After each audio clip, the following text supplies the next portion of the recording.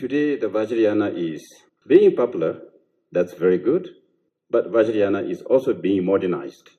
That is sometimes good, but not all the time. It's a comparative study on Manjit Labdrun's life story from different Tibetan sources and her contribution on Jut tradition. Since 1982, meditation was defined in cognitive neuroscience and in psychological literature as relaxation response, in the sense that physical body goes into relaxation mode after doing meditation. The problem with this definition is that researchers conducted experiments only with Theravada practices, but never with Vajrayana. And it could be that, in fact, Theravada causes relaxation response, but Vajrayana does not.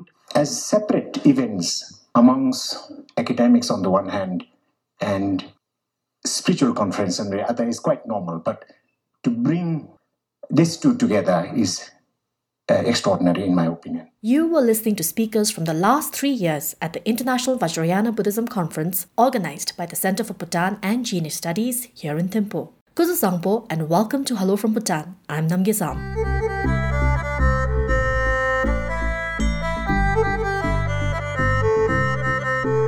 The 4th International Conference on Vajrayana Buddhism is just around the corner.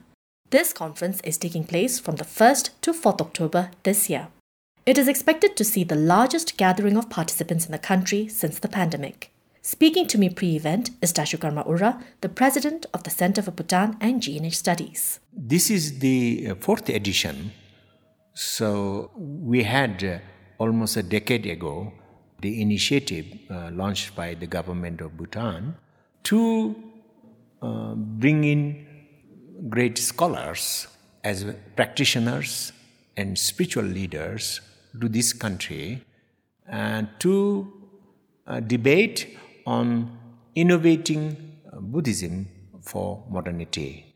So this is the general idea. But it also has a significance because Bhutan is the last Vajrayana nation in the world, Latasho. This was something you factored in as well. Yes, in this regard, whether people agree or not, conceptually we do have certain responsibility to hold such activities, notwithstanding the lack of budget. As you rightly pointed out, we are a state with Vajrayana Buddhism that has remained institutionally unbroken throughout history. So we can say this goes back as far as the 8th century. Some can even say it has can go back as far as 6th century since the establishment of ancient Buddhist temple, which are extant today. So this is not a light claim because many nations are Buddhist, but they have gone through great changes. So there has been breaks and interruptions. This hasn't been the case in this country, and we must continue to be so in future. Our country has a culture and society that has been profoundly influenced by Vajrayana Buddhist ideas, arts, architecture, concepts, polity, so forth. It's the biggest gathering we've seen post-pandemic. Even before the pandemic, I think, in Bhutan. How is the Centre for Bhutan Studies handling the logistics, the planning? How's it happening, Dashula? In a way, it is self-gravitating because Buddhism, with its very rich and deep implications on life, on politics, on science even now, speaks to the problems of modern world, speaks to climate change, speaks to sustainability, speaks to happiness and well-being, speaks to ethics, speaks to equality, speaks to even feminism, I would say. So it is a field which you do not need to promote too much. Thanks to the far-sighted people all over the world, it is quite global now. However, relative to our office's size, relative to the resources we have, the enrollment this year has exceeded any size in the past. So we thought, keeping in line with how many people turned up last time, we thought it will be, let's say, about 100 foreigners.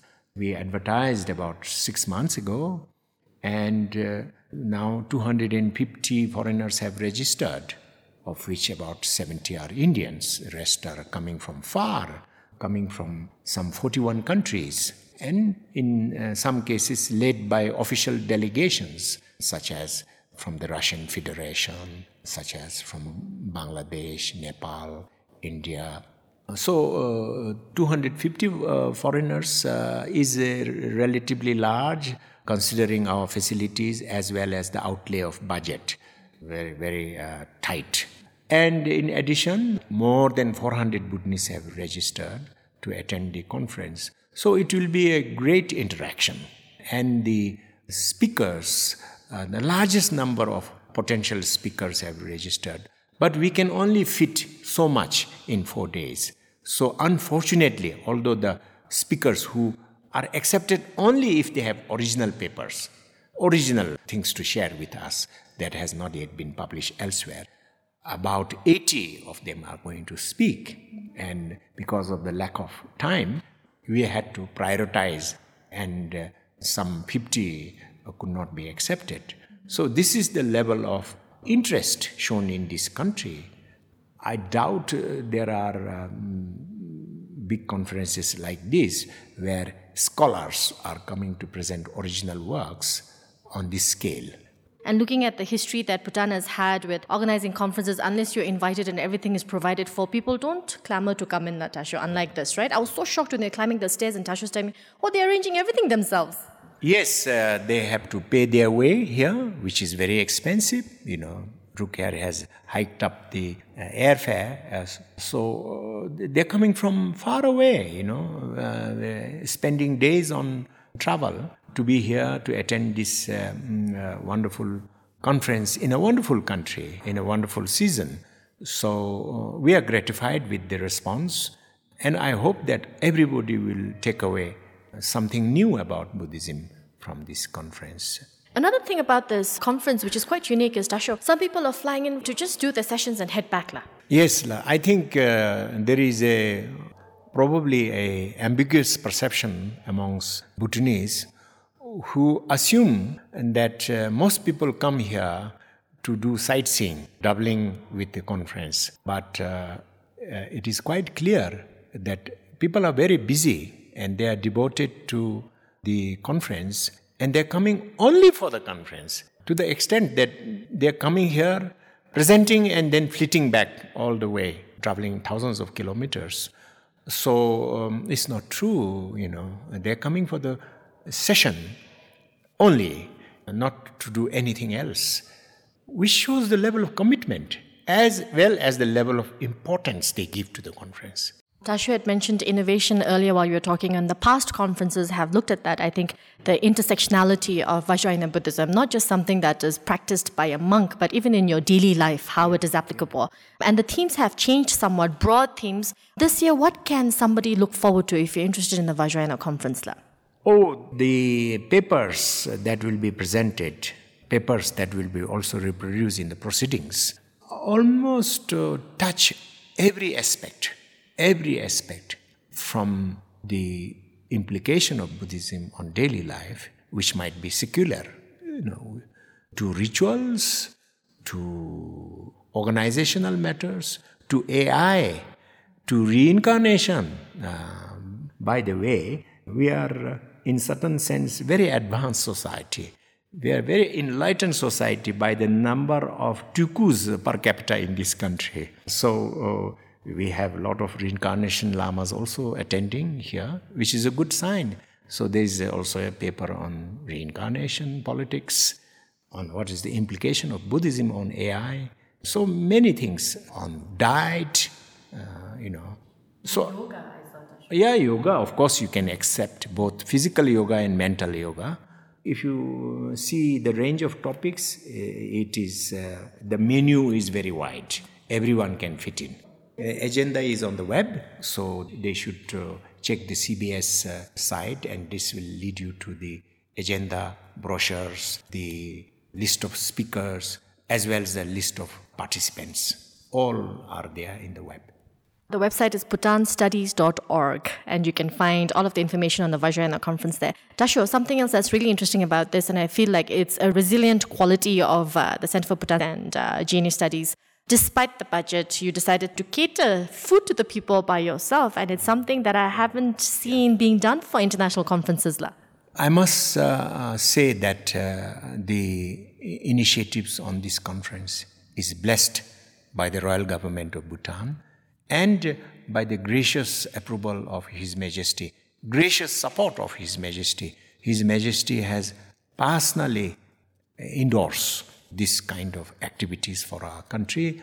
However, this year we have been also fortunate in being supported by International Buddhist Confederation. So all the high office holders of the International Buddhist Confederation, led by IBC Secretary General Dhammapiya himself, will be attending. So the extent of the financial support is about 5 million Ngultram.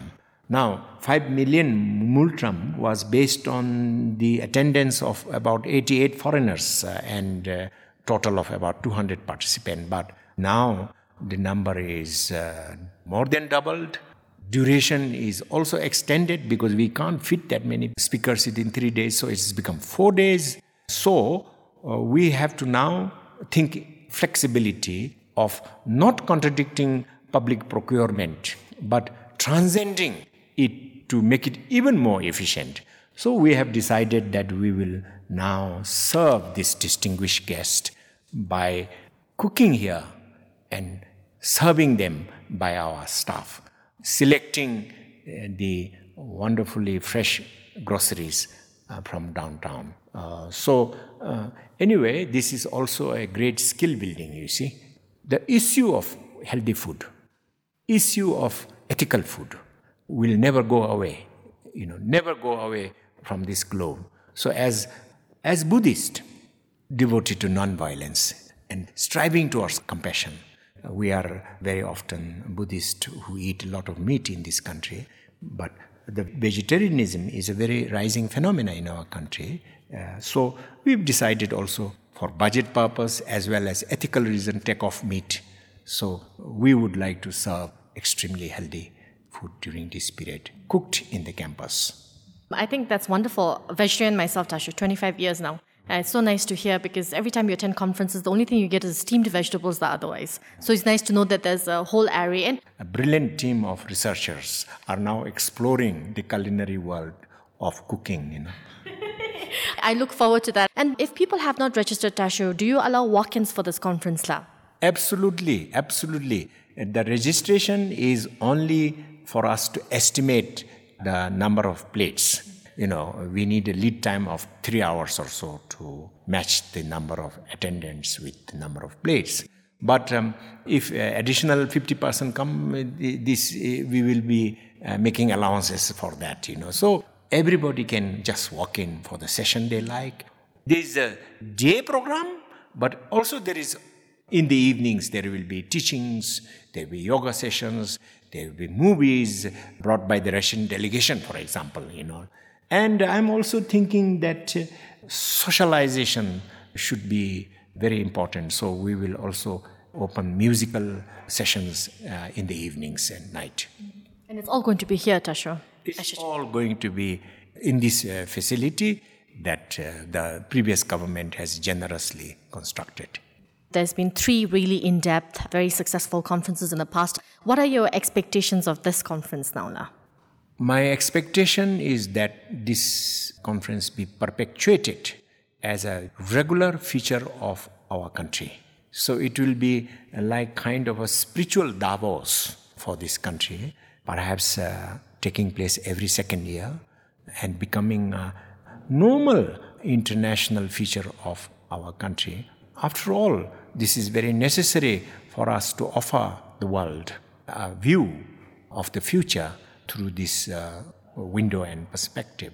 And we have massive institutions in this country, central monastic bodies, great lamas and institutions. And the world will look forward to this if we keep it regular. And in this regard, I'm also looking for sustainability of this activity in future. So we might need about 5 million to 6 million, depending on how the inflation looks in the future, to do that. And therefore, I also appeal to great philanthropists to think about this. So for more information, please head over to bhutanstudies.org. The Center for Bhutan Engineering Studies is on social media, Instagram, Facebook. If you want more information, the conference is taking place from October 1st to October 4th. We hope to see you at the conference. Anything else that Dash you'd like to add? Yes, I would like to say that people are invited here for the conference, but the temptation to see other parts of Thimphu and Paro will be very great, and that needs to be moderated. However, in order to also let the foreign participants, especially foreign participants, to have a glimpse of our ancient capital of Punakha, where the scene is very different. As you know, this is semi-subtropical land compared to temperate Thimphu. But it is not far away. This is the dramatic beauty of Bhutan, that within 2 hours you will see many temperature, ecological forest zones.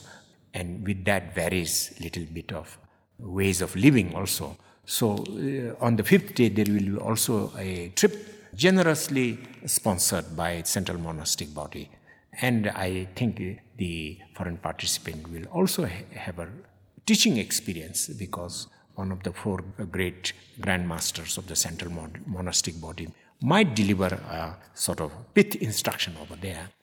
But other than that, I also think that this provides a platform for Bhutanese to meet with scholars and practitioners from abroad and form bonds that they can look forward to building throughout their life. This is a great function of the cross, when a conference becomes a cross-section, it becomes a cross-section for many things, ideas, friendship, across lives. So I like to hope that meaningful relationships are struck at the individual level, at the institutional level, and at the national level. By no means these are small goals. And if we can stretch towards this kind of vision of our country's role in the world, it will be extremely welcome, and everybody, including journalists like yourself, should mingle and commingle with all the participants. Thank you very much.